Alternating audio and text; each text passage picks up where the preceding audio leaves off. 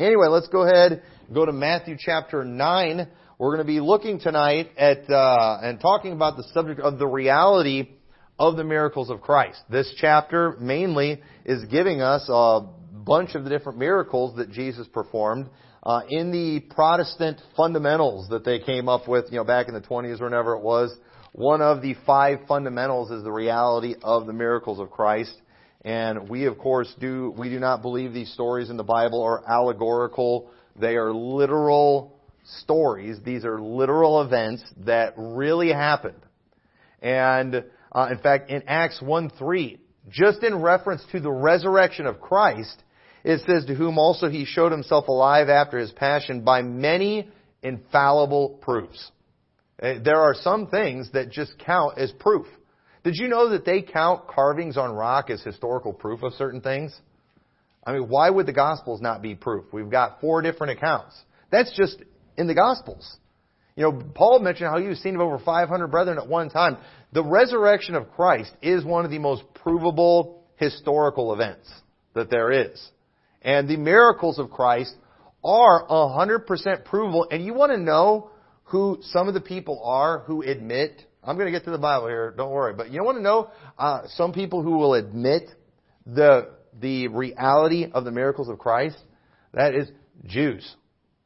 Yes, when we were in Israel, we did an interview that might end up being in a different documentary that Brother Paul's wanting to do in the future of a Jewish scholar who his specialty is he knows all the writings about ancient Jewish magic. And many of the ancient writings about ancient Jewish magic, they talk a lot about Jesus. And here's what he said. This guy who clearly looks at things in like a scholarly way.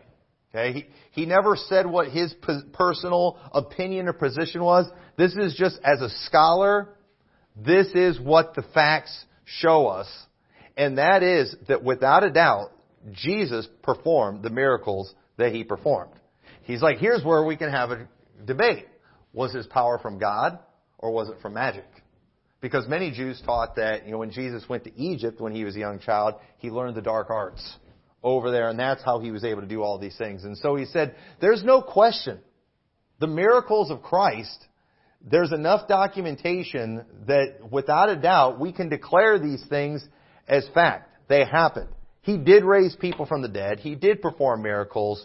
The question is, where did the power come from? And that's where faith comes in. We believe it was God that gave him that power. We believe he was God. And so, that it's just interesting. And so the fact is, people who, like the atheist clowns, who deny the miracles of Christ and the reality of the Bible, they're not just Bible deniers, they're history deniers.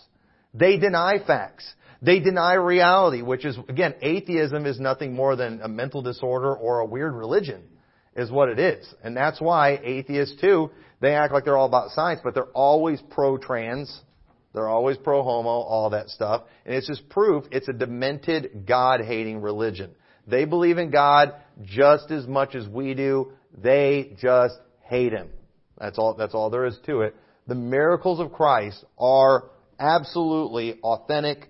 I mean, and there has been proof in every definition of proof the miracles of Christ happened. So, before we get into this chapter where we're looking at these miracles, I want to point out a few things to help us keep everything in perspective. Because remember, Matthew is sharing the testimonies of these real physical miracles Christ did as proof that He can do the spiritual miracles, which are more important. Christ did not come to just fix people's bodies. He came to fix their souls. Because every physical miracle that Jesus did on people's bodies eventually went away because those bodies eventually died. All of them. He came to save souls. That's what He ultimately came to do. And He will resurrect those bodies one of these days. But you know what? Who cares if your arm gets healed? Who cares if you get your sight back if you still die and go to hell? I would rather have salvation. You're better off plucking your eye out and being blind than going into hell with 2 good eyes. So, all these miracles that Jesus was doing during this time, this was His way of backing up His preaching that He was doing about the kingdom of God. He's going everywhere preaching the gospel of the kingdom. the gospel that we preach. And so Jesus isn't just going and telling these people that He's able to save their souls, and He's backing up what He's saying by the miracles that He's doing. And so while many individuals not only experienced the miracles and believed on Christ and were saved, Israel as a whole did not accept the gospel of the kingdom. They rejected the message even though they saw the miracles, and they did in fact see the miracles. And there are many ancient Jewish writings of people that hated Christ, but they did not question the miracles. You couldn't get away with questioning the miracles. Too many people saw it. What they did is they just said, like in the Bible, He cast out devils by Beelzebub. That was what they did. They couldn't deny the miracles. So the reality is, their problem was they rejected the gospel. And we have many examples that showed the leaders did not doubt. They knew. And they feared. Because they're like, everyone's going to believe Him if they hear about these miracles. And that's why they really lost it when He raised Lazarus from the dead. Even though in this story He raised the young lady from the dead, but it was like there wasn't enough witnesses. But with Lazarus, too many people saw it. And it's like the whole world's going to follow Him. And that's when they really ramp things up to try to kill Him. So to sum up, what we're going to see in this next chapter is basically, it's the same thing we see in our current age. We have a Savior that is fully capable of saving the world. He's capable of doing that. And while many people have believed and they have received the miracle of salvation, our world as a whole is rejecting Christ. Our world as a whole is going to miss Christ. They are going to go into tribulation, and they are going to eventually suffer the wrath of God. Is what's going to that's going to happen in our world. That's very clear. And so it's the exact same thing. Okay? And so just understand, just because Israel as a whole did not accept Christ, it doesn't take away from the fact that many people did receive the miracles and did receive salvation. And aren't you thankful that even though our world and our nation as a whole is rejecting Christ, we can still be a part of a remnant. We can still receive these things, and I'm very thankful for that. And I'm looking for the day when we are all, when Christ comes back and it's just us. That's what I'm looking forward to. But today is not that day. So verse 1, let's start going through chapter 9 and looking at these miracles. And he entered into a ship and passed over and came into his own city. And behold, they brought him a man sick of the palsy, lying on a bed. And Jesus, seeing their faith, said unto the sick of the palsy, Son, be of good cheer, thy sins be forgiven thee. And behold, certain of the scribes said within themselves, This man blasphemeth. And Jesus, knowing their thoughts, said, Wherefore think ye evil in your hearts? People, and it's funny, people who always attribute bad motives to someone's work always end up revealing their own hearts. And we're going to see this again later in the chapter. And that, isn't it amazing? I mean, all the things. Jesus literally just healed a guy. But what are they like, oh man, who does this guy is thinking he can forgive sins? He just healed that guy. I think we know who he is. I think we should understand who he is. You know what? He is exactly who he in this case too, he's not even saying, I'm God. He's not saying any of these things about himself. But he's putting it on display. He's proving it. He's showing it. That's exactly what he's doing here. But notice, these people are denying the spiritual message of the miracle. They didn't argue. They didn't say, hey, I think this guy was a phony. I think I saw this guy at the Benny Hinn rally. He got healed there too. Like Benny Hinn, they'll get their fakes to come in. They get their actors to come in. Nobody did that in this story. The people knew this man. They knew that he was somebody who needed healed. They didn't question the physical miracle, but they're clearly questioning the spiritual message. And that is that Jesus can forgive sins. That shows an authority there. And we all, and understand too, there are certain things that were not fully revealed during this time. We totally get how Jesus Christ can forgive sins. We get that because He paid for sins. And one of the illustrations I use all the time when I'm out soul winning is I'll tell people, it would not be right for me if whoever I'm with soul winning, I'll usually point them out. I'll say, if they went and threw a rock through your window, and then I said, you know what, they don't have to, they now owe you a window, but if I said, you know what, I forgive them of their debt.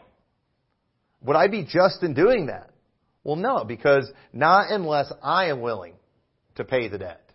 And so the reason Jesus can forgive sins is, one, because He is God, but two, He's the one that's going to pay the debt. He's the Lamb slain from the foundation of the world. So in reality, if we want to get super, super technical right here, when Jesus is forgiving sins before He has paid for sins on the cross, you know what He's doing? He's basically telling these people, you know what? Your sin is on my account. He's like, He's putting it on credit with Himself as the guarantee. And He's always going to come through on His debts. That's what He's doing. You owe a debt right now, but I forgive you. In other words, that's now my debt. And Jesus paid for that on the cross. So if we want to get real technical, that's what Jesus was doing. So either way, He absolutely had the ability, He had the authority to do this. But these scribes, they threw a fit about it. And He said in verse 5, "For whether it is easier to say, thy sins be forgiven thee, or to say, arise and walk." I mean, isn't it easy to say, thy sins be forgiven thee? What's easier, to say thy sins be forgiven thee, or arise and walk? Why aren't you talking about that? I told him to arise and walk, and he was able to get up and do it. Why are you doubting my ability to forgive sins? But that ye may know that the Son of Man hath power on earth to forgive sins, then saith He to the sick of the palsy, arise, take up thy bed, and go into thine house. This is Him proving, I can forgive sins. I just told this man who was sick of the palsy to get up and walk. And he arose and departed to his house, but when the multitude saw it, they marveled and glorified God, which had given such power unto men. And so the physical miracles always were proof Jesus had the power and authority to do the spiritual miracles. And in this case, Jesus tells us exactly what that is. He doesn't always. He doesn't always. And even in this story, I think we can figure out the spiritual message. But sometimes Jesus would tell us. And right here, He is proving to them by healing this man that He can forgive sins. Now, this is important too, because our Ruckmanite friends, they're not friends, enemies. Our Ruckmanite enemies, okay, they act like the gospel of the kingdom is different than the gospel that Paul preached. But we believe that the gospel of the kingdom and the gospel of Paul and the gospel of Christ, and we believe in one gospel. That's exactly what we believe. And what's one of the most important things about the gospel that we preach, that Paul preached, and that is that people need forgiveness of sins. And Jesus has been going around preaching the gospel of the kingdom. And so you know what He's doing? He is doing miracles that prove His gospel. And part of His gospel is, I can forgive your sins. And that's exactly what the message was of this miracle. So just more proof, more evidence that Jesus' gospel and Paul's gospel are all the same. And it's ridiculous we even have to bring that up. But we're Baptists. We're King James only Baptists. And the King James only Baptist movement has been infiltrated by dispensationalists. And they teach foolish heresy like this. And there's a lot of good churches where this kind of thing is creeping in and absolutely ruining the churches. So we're going to make sure we always remain aware of this kind of teaching and are ready to just absolutely crush it anytime it rears its ugly head up. But miracles like this too, though, this is why we are able, with great confidence, to go tell everyone that they can be saved without making them give us a list of sins that they're guilty of. Have you ever done that before? Just like, well, before we see if salvation applies to you, we need a checklist. All right, have you committed this sin? We don't do that. You know what we do? When you say Christ can forgive you of your sin, Jesus died and paid for your sins, that includes all sins. And so we don't even need to ask. And if anybody thinks of a really big sin or something like that, all you just need to think about, you know what? Jesus was able to tell somebody sick of the palsy, rise up and walk. He was able to raise the dead.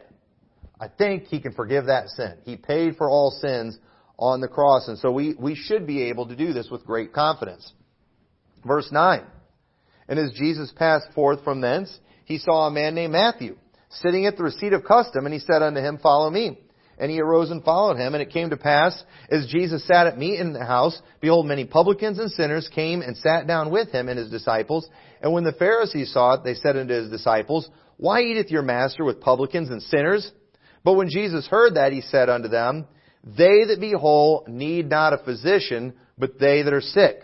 But go and learn what that meaneth. I will have mercy and not sacrifice. For I am not come to call the righteous, but sinners to repentance. Now, this is in here for a reason. Okay? Jesus goes and calls Matthew, one of the disciples. In fact, the man who wrote the book that we're reading right now. He goes and sitting at the receipt of custom, a publican, an IRS agent. We all hate these people.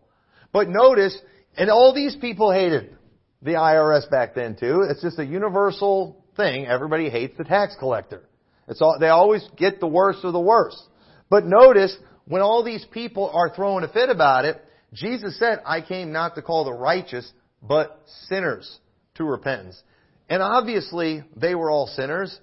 But the truth is, Christ can't forgive you if you won't recognize the fact that you are sinful.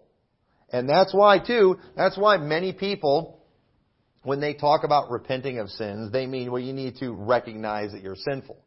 And I think a lot of people who teach that too are especially, saying that in context of, they often are witnessing to religious people, especially if you're in Catholic territory, like we are. In Catholic territory, you've got a lot of people who don't see themselves as sinful enough to go to hell.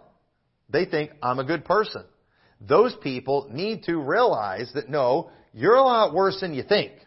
You need to recognize that sin. And I think that's a terrible way to put it. But that's why a lot of people say that. That's what a lot of people mean. And so when Jesus said He didn't come to call the righteous but sinners, He's not saying that there's some righteous. Okay? That's not what He's saying. But He can't do a thing for somebody who does not recognize their sinful condition. And notice what He said too. He said, But go ye and learn what that meaneth. This means something. And then watch this. I will have mercy and not sacrifice. What does that mean? I think it was I know I talked about this recently. I don't know if it was Sunday morning or Sunday night, but I talked about how, Christ is tired of all the offerings. People, they want to just keep bringing all these offerings, thinking if I just go and I'll sacrifice all these animals and then I'm all good. No. God does not want us thinking that we somehow contributed to our salvation. He said, I will have mercy and not sacrifice. If He's going to save us, it has to be because He was merciful. That needs to be why. He wants us to recognize, hey, the only reason I'm getting saved is because I am a merciful high priest, because God loves me, Jesus paid for my sins, I have nothing that I can bring. What's the song say? Nothing in my hand I bring, simply to Thy cross I cling. That's what God wants. I will have mercy and not sacrifice. When you come trying to contribute to your salvation, when you come thinking, I'm good, I got baptized, I go to church, I give offerings, I do any of these things. No, God doesn't want that. God's sick of your sacrifices. God's fed up with those things. I will have mercy and not sacrifice. And so these people like Matthew, these publicans, they had no problem recognizing the fact that they were sinful and in need of a Savior. But these Pharisees, they couldn't figure it out. And so notice when it comes to Jesus recruiting followers, He doesn't go to the Pharisees. None of the disciples were Pharisees. None of the 12 were Pharisees. But one of them was a publican. One of them was a tax collector. And that's an amazing thing. And so watch this. Because this is a reminder too, that the only people who God will even accept as servants in His kingdom are those who've been cleansed by Christ. Not people who've been cleansed through the things of the law. What did Jesus tell Israel in Isaiah? All your righteousnesses are as filthy rags. That's what He thought about it. And so Jesus was not going to accept servants in His kingdom who had only been cleansed by the things of the law. He would accept people, though, who had been cleansed by His blood. And it didn't seem to matter what their past was. It didn't seem to matter what their social standing was or anything like that. If they believed on Him, He would save them, and He would make them able. And think, Matthew literally wrote the book that we're preaching from tonight. What an amazing testimony that is. And you know who gets all the credit for that? Jesus. Jesus gets all the credit. You notice there's scribes mentioned in this chapter? The scribes were the ones confronting Jesus for things. Wouldn't you think Jesus would choose a scribe to be the one to write His gospel? But He didn't choose a scribe. You know who He chose? He chose the publican. He chose the publican, not the scribes that were all thinking we're all good. This guy is going against the law. This guy is saying he has the authority to forgive sins when he doesn't. We're the scribes. We know the law. No, Jesus didn't use the scribes in these stories. He used the publican. Why? Because the publican was cleansed by the blood of Christ. And so verse 14, then came to Him the disciples of John, saying, why do we and the Pharisees fast oft, but thy disciples fast not? And Jesus said unto them, can the children of the bride chamber mourn as long as the bridegroom is with them? But the days will come when the bridegroom shall be taken from them, and then shall they fast. No man putteth a piece of a new cloth into an old garment, for that which is put in to fill it up taketh from the garment, and the rent is made worse. Neither do men put new wine into old bottles, else the bottles break, and the wine runneth out, and the bottles perish. But they put new wine into new bottles, and both are preserved. Now, I preached a whole message on this. It was a while back. But Jesus is teaching a very specific lesson here. I've heard a lot of people just take that phrase, don't put new wine in old bottles, whatever, and then they just kind of do whatever they need to do with it. It's an old versus new thing, okay? And it's a commonly used verse in an old PAS conference. Old's better than the new, amen. But I've heard it used in new IB circles that new's better than the old, amen. It's just like, hey, I think we're all missing the point here, okay? There's something. Let's if you want to use illustrations, that's fine. Let's talk about what Jesus was talking about here, okay? What's Jesus trying to get across when He says this here? Because I think there's a really good application here. And He's basically showing that things like fasting, and this is just one example. I think we could use others too, but specifically fasting is what was brought up. They're asking, why do the Pharisees always fast but your disciples don't? And Jesus is showing here that we shouldn't take things like fasting and do them just for the sake of doing them. There are things that we do when there is a need. There is a time to fast, but it's not all the time. We need to eat too. Like there's a time for war, a time for peace. There's a time to, there's a time to mourn, a time to dance. I won't get all those right, but you understand, to everything there is a season and a time. And so the truth is, with all the things that the disciples were doing during this time, we saw, I think it was last week, how, Jesus was getting weary from all they're doing. They are on a brutal mission going and preaching the gospel all over the place. They're walking everywhere. They're traveling around. They're doing all this work. And it would not have been a good idea to fast during that time. But the Pharisees, they had a practice of fasting often. I don't know how often they did it. But obviously they made a big deal about that. But, it wouldn't have been practical for the disciples to be fasting in all the times they're doing these things. When we have our big soul winning thing in Louisiana, that's not a time. I shouldn't declare a fast during a big 3-day soul winning thing. People are going to be fainting in the way. People are going to be passing out. We shouldn't do stuff that could potentially hurt people. We don't want to take people to their breaking point. That's why you don't put new wine into old bottles. If you do, the bottles might burst. And often, if we're not careful, we can start doing religious things just to do them and actually end up hurting somebody in the process, and we don't need to do that. And that's why we need to be careful as Christians, or as seasoned Christians, you could say, as mature Christians, when new people come into the church, it's hard enough being a good Christian in this day and age. Even if you've been saved for a long time, there's some real challenges. And a lot of times new people, they can come into a church and then we start expecting them to be just like us overnight. We got to watch out for that. What we might be doing? We might be putting new wine in old bottles. And if we do that, we might take them to a breaking point and we might hurt them. And so Jesus is basically He's answering here why His disciples aren't fasting.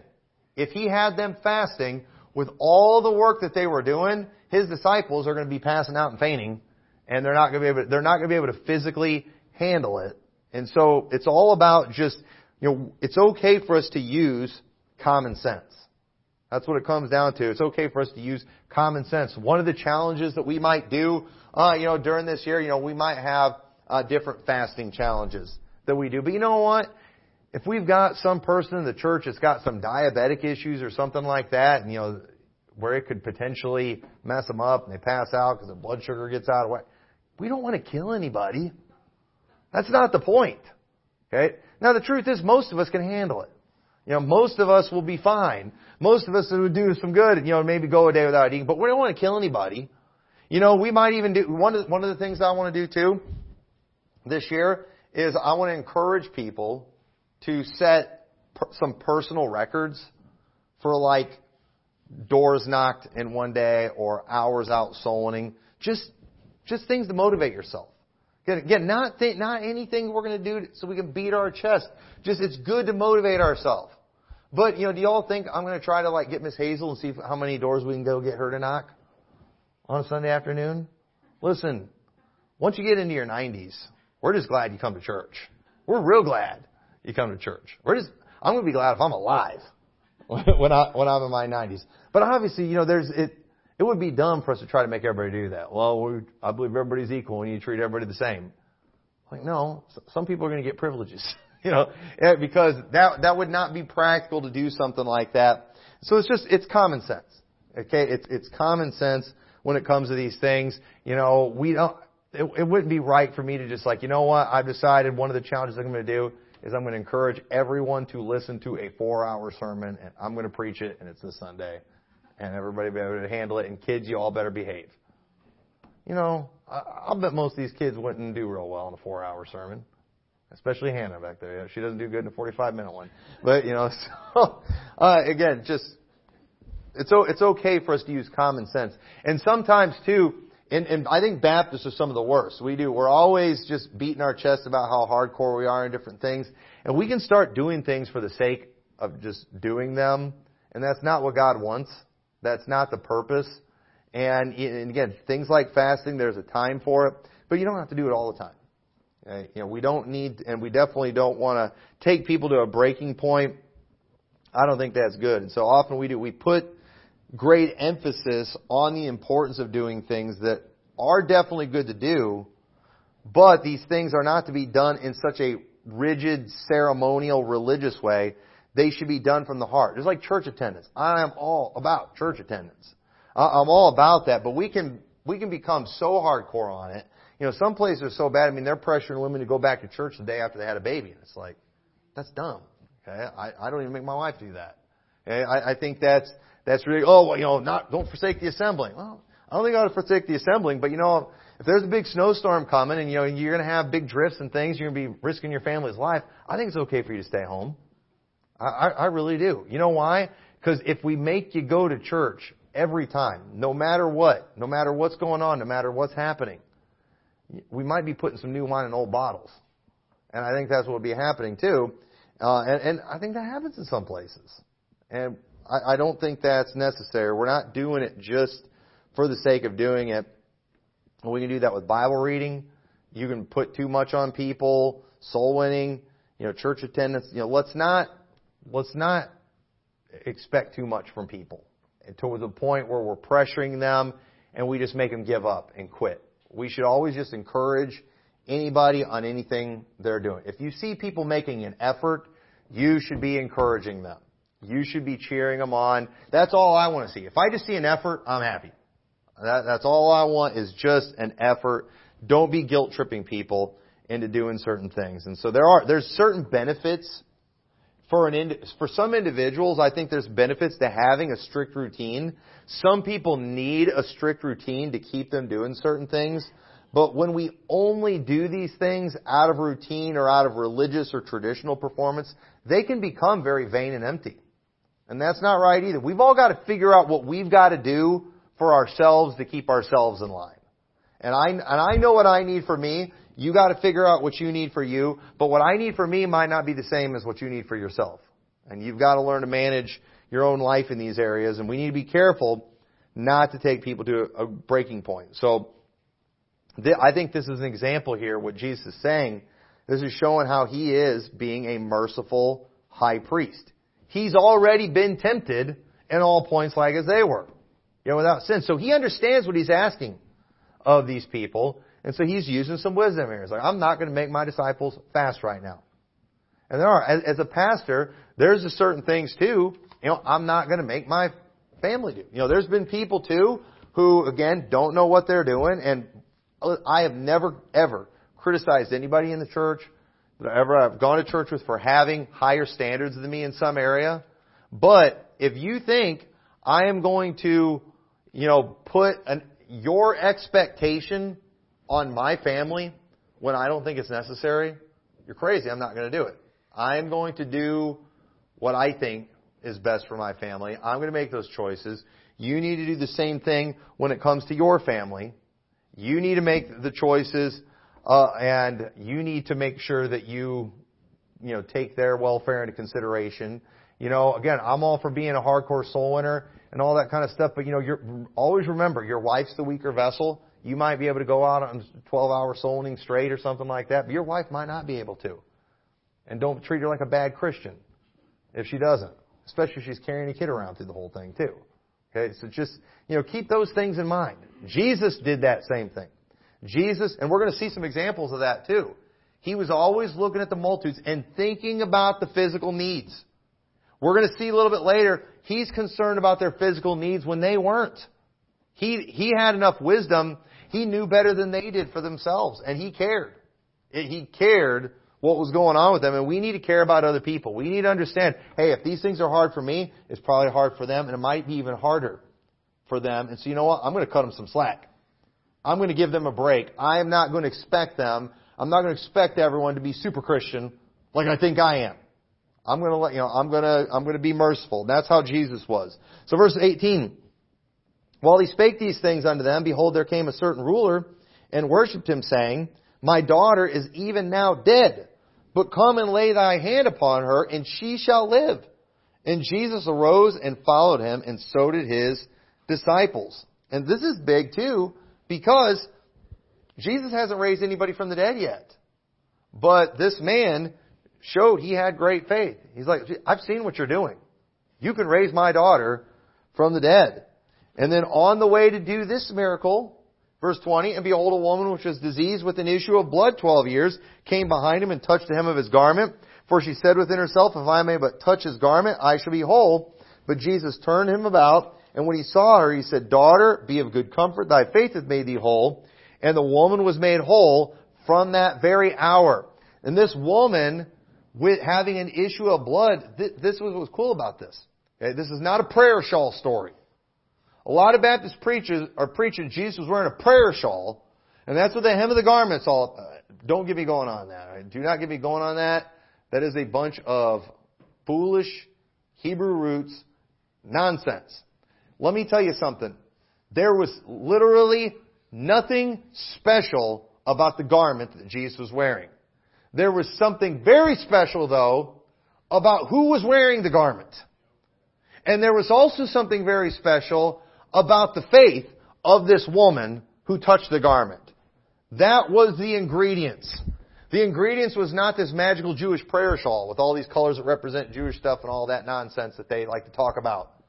It was all Jesus, who was wearing it, and the faith that she had in Jesus. That's where this miracle came from. But here's what's cool about this miracle. This woman having an issue of blood, she is ceremonially unclean. She touches Christ, He's ceremonially unclean. Ceremonially unclean. I don't know if I'm saying that right. But you know what? Usually, if something unclean touches something clean, the clean becomes unclean. Except for with Jesus. When the unclean touches the clean, or whenever the clean would touch the unclean with Christ, the unclean would become clean. Again, there's an important message there too. Because we are all unclean. But when Christ indwells us, He doesn't become unclean, we become clean. There's definitely a message there. And we're not going to take time, but if you go back to Leviticus 15, it gives the law about a woman that has an issue, and if the issue in her flesh be blood, it talks about her being put apart 7 days. It talks about everything she touches being unclean. And so, in this story, Jesus should have become unclean, but He didn't. You know why? Because Jesus couldn't sin. Jesus can't be unclean. And so right there, you could preach a whole message just on that. We're not going to take time to do it. So verse 23, when Jesus came into the ruler's house and saw the minstrels and the people making noise, He said unto them, Give place, for the maid is not dead, but sleepeth. And they laughed Him to scorn. Aren't you glad that Christ does not base what He does for us as individuals off of the faith of all of those around us? Aren't you glad that we don't have to, He doesn't include us in the wickedness and the unbelief of America? Aren't we glad that even though we live in this world, when He comes to pour His wrath out on this world, we will be separated from the world first? I'm thankful for that. Because this man did. You know, if it had been me, you know, and all of a sudden all these people are laughing like that, it's like, fine, you know what? No miracle here today. But you know what? This man did have faith. And so thankfully, Jesus went ahead and He did it for him. And it says, But when the people were put forth, He went in and took her by the hand, and the maid arose, and the fame hereof went abroad into all the land. And so even though there were many witnesses, people still didn't believe. Now, everybody knew the girl was alive. I mean, again, all these people that had laughed at Him, they knew she was dead, which is why they were laughing. They're like, yeah, she's definitely dead. So, you might have been able to heal people, but you're not going to be able to raise somebody from the dead. But He did it. Everybody knew it, but it didn't mean everyone accepted the spiritual message, which is ultimately what Jesus was doing. He was going around preaching the gospel of the kingdom. And you have your Greg Locke clowns and the Benny Hinns and all these people that are trying to do all these healings and things today, and they don't even understand the fact that the whole point of Jesus going and preaching the gospel and doing the healings, that's Him giving proof that He can do the spiritual things. Why are those miracles not good enough? Why are these clowns insisting on more miracles that can be done at their will rather than God's will? No, these are the miracles, and they are recorded, they are proven, and they should be good enough. And we do not have the right to go around demanding God do what we want so we will believe. That's not how it works. God is not a puppet on our strings that we got to make Him dance for us before we will do what He says. No, we need to believe the testimony that He gave us, and we need to just follow that. But yet raising the dead, without a doubt, shows the ability not only to save someone's soul, but also to raise them up at the last day. Because that is a major part of the gospel, something that has been being taught since the days of Job. Job believed in a physical resurrection. And so Jesus raising people from the dead, not only does it show, hey, I can raise you spiritually right now, but anyone who gets raised spiritually is going to get raised at the resurrection of the last day, that they were all well aware of during that time. That was something they believed in, something that was written about in the prophets. Daniel wrote about it in Daniel chapter 12. Ezekiel wrote about it in Ezekiel chapter 37. Okay, Ezekiel chapter 37 is about people coming out of their graves. Not the UN declaring Israel a nation in 1948. I'm sorry, but no, I believe it's about people coming out of their graves. That's what I believe. And so Jesus is proving He can do that when He's raising people from the dead. So verse 27, And when Jesus departed thence, 2 blind men followed Him, crying and saying, Thou Son of David, have mercy on us. And when He was come into the house, the blind men came to Him, and Jesus said unto them, Believe ye that I am able to do this? And they say to Him, Yea, Lord. Then He touched their eyes, saying, According to your faith, be it unto you. And notice that phrase, according to your faith, be it unto you. That's important. I wonder how much of God's power that we see put on display is based on according to our faith. I wonder, I've never seen any miracles. Well, maybe it's because God's doing things according to your faith. Have you ever thought about that for a little bit? That's probably the case for probably all of us. So if you're not seeing any miracles, maybe it's because you haven't got any faith. I don't know. I think there's a message there. Like I said, this is a tough thing about preaching through Matthew. Pretty much every verse you can do a sermon on. And it's hard to just not stop and start preaching everyone. But I want to quickly get to the rest of this. But healing the blind, too, I believe shows His ability to help people see the truths of the Scripture if they will have faith. If people will have faith, they will see the truth of the Scripture. They will understand the spiritual things. The natural man cannot receive the things of the Spirit of God. They are foolishness to him. So what does a person have to do to become spiritual? Well, you got to have faith in the gospel first. If you're not willing to believe the gospel, if you're not willing to put your faith there, then you're not going to get your sight restored. You're not to where you can see the spiritual. And I believe that's the message of making the blind to see. I think that's the message there is the spiritual understanding that we get of the things of the Word of God. And have you ever seen, too, how some people just can't get a hold of spiritual truths? Well, have you ever tried to explain color to somebody who's never seen? Have you ever thought about that? How do you explain color to somebody who's never seen a thing, who's been blind from their birth?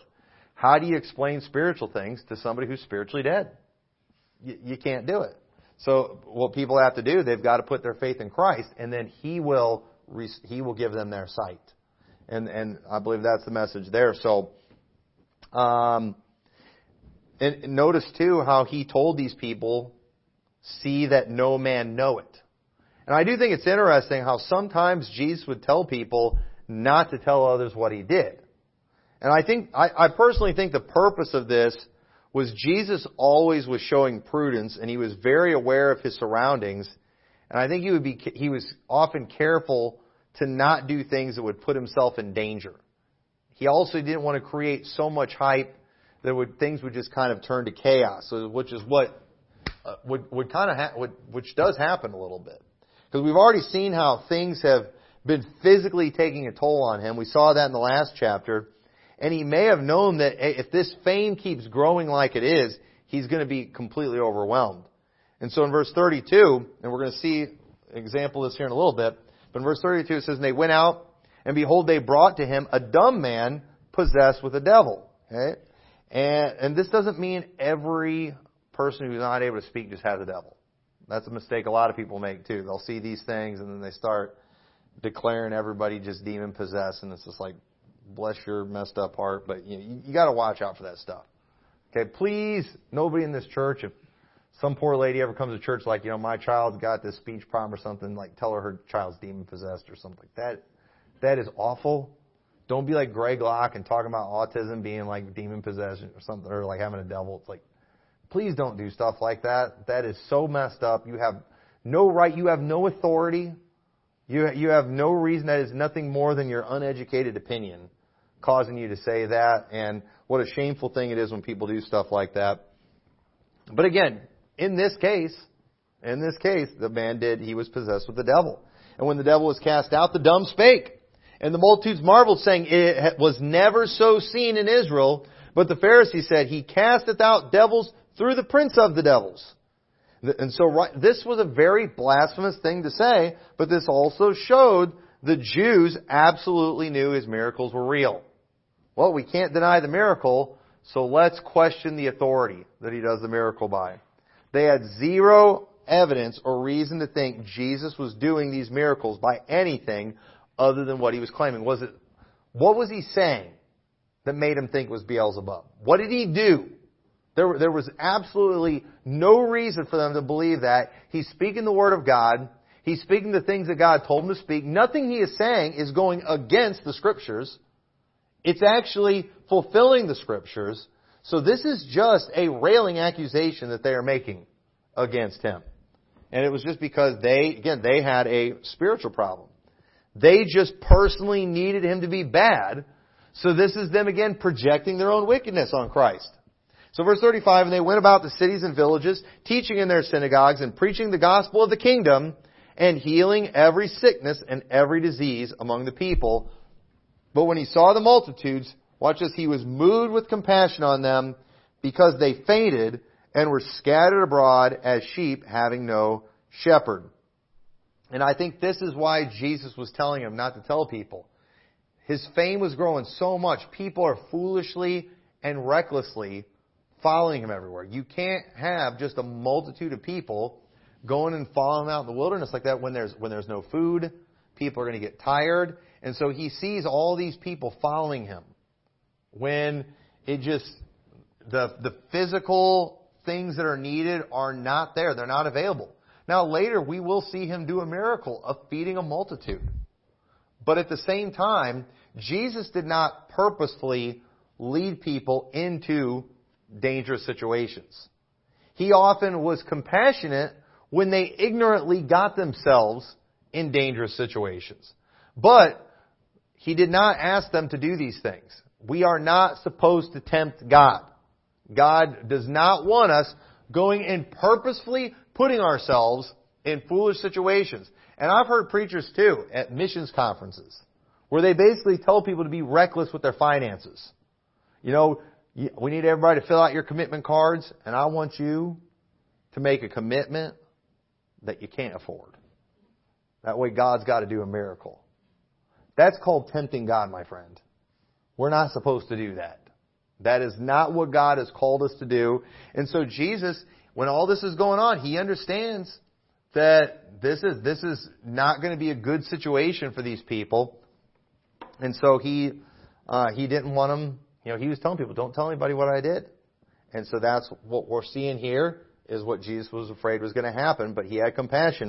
And then saith He unto His disciples, the harvest truly is plenteous, but the laborers are few. Look at all this need.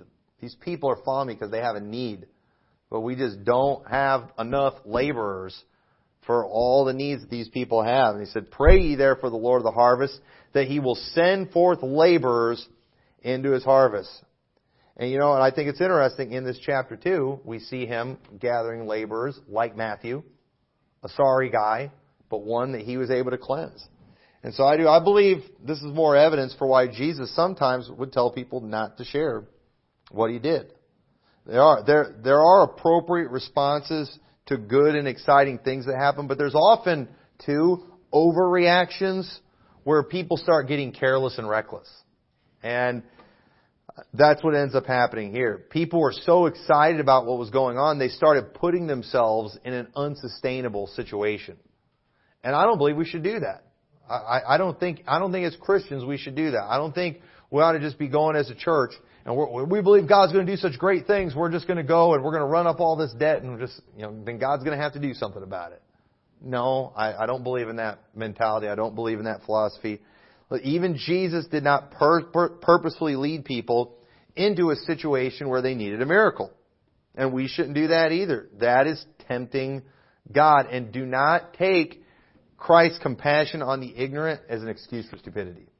And so, with that, let's close the word of prayer. Dear Lord, we thank You so much for this chapter. And we thank You for the many miracles You did that, Lord, are encouraging, not just because we might have a physical need someday, but because we do have spiritual needs. And we thank You that we can look at these stories and it proves to us that You can do the spiritual. And I pray You'll help us to focus on that message that You really wanted to get across and help us to do our part to spread that message and to be laborers in Your harvest. In Your name we pray. Amen.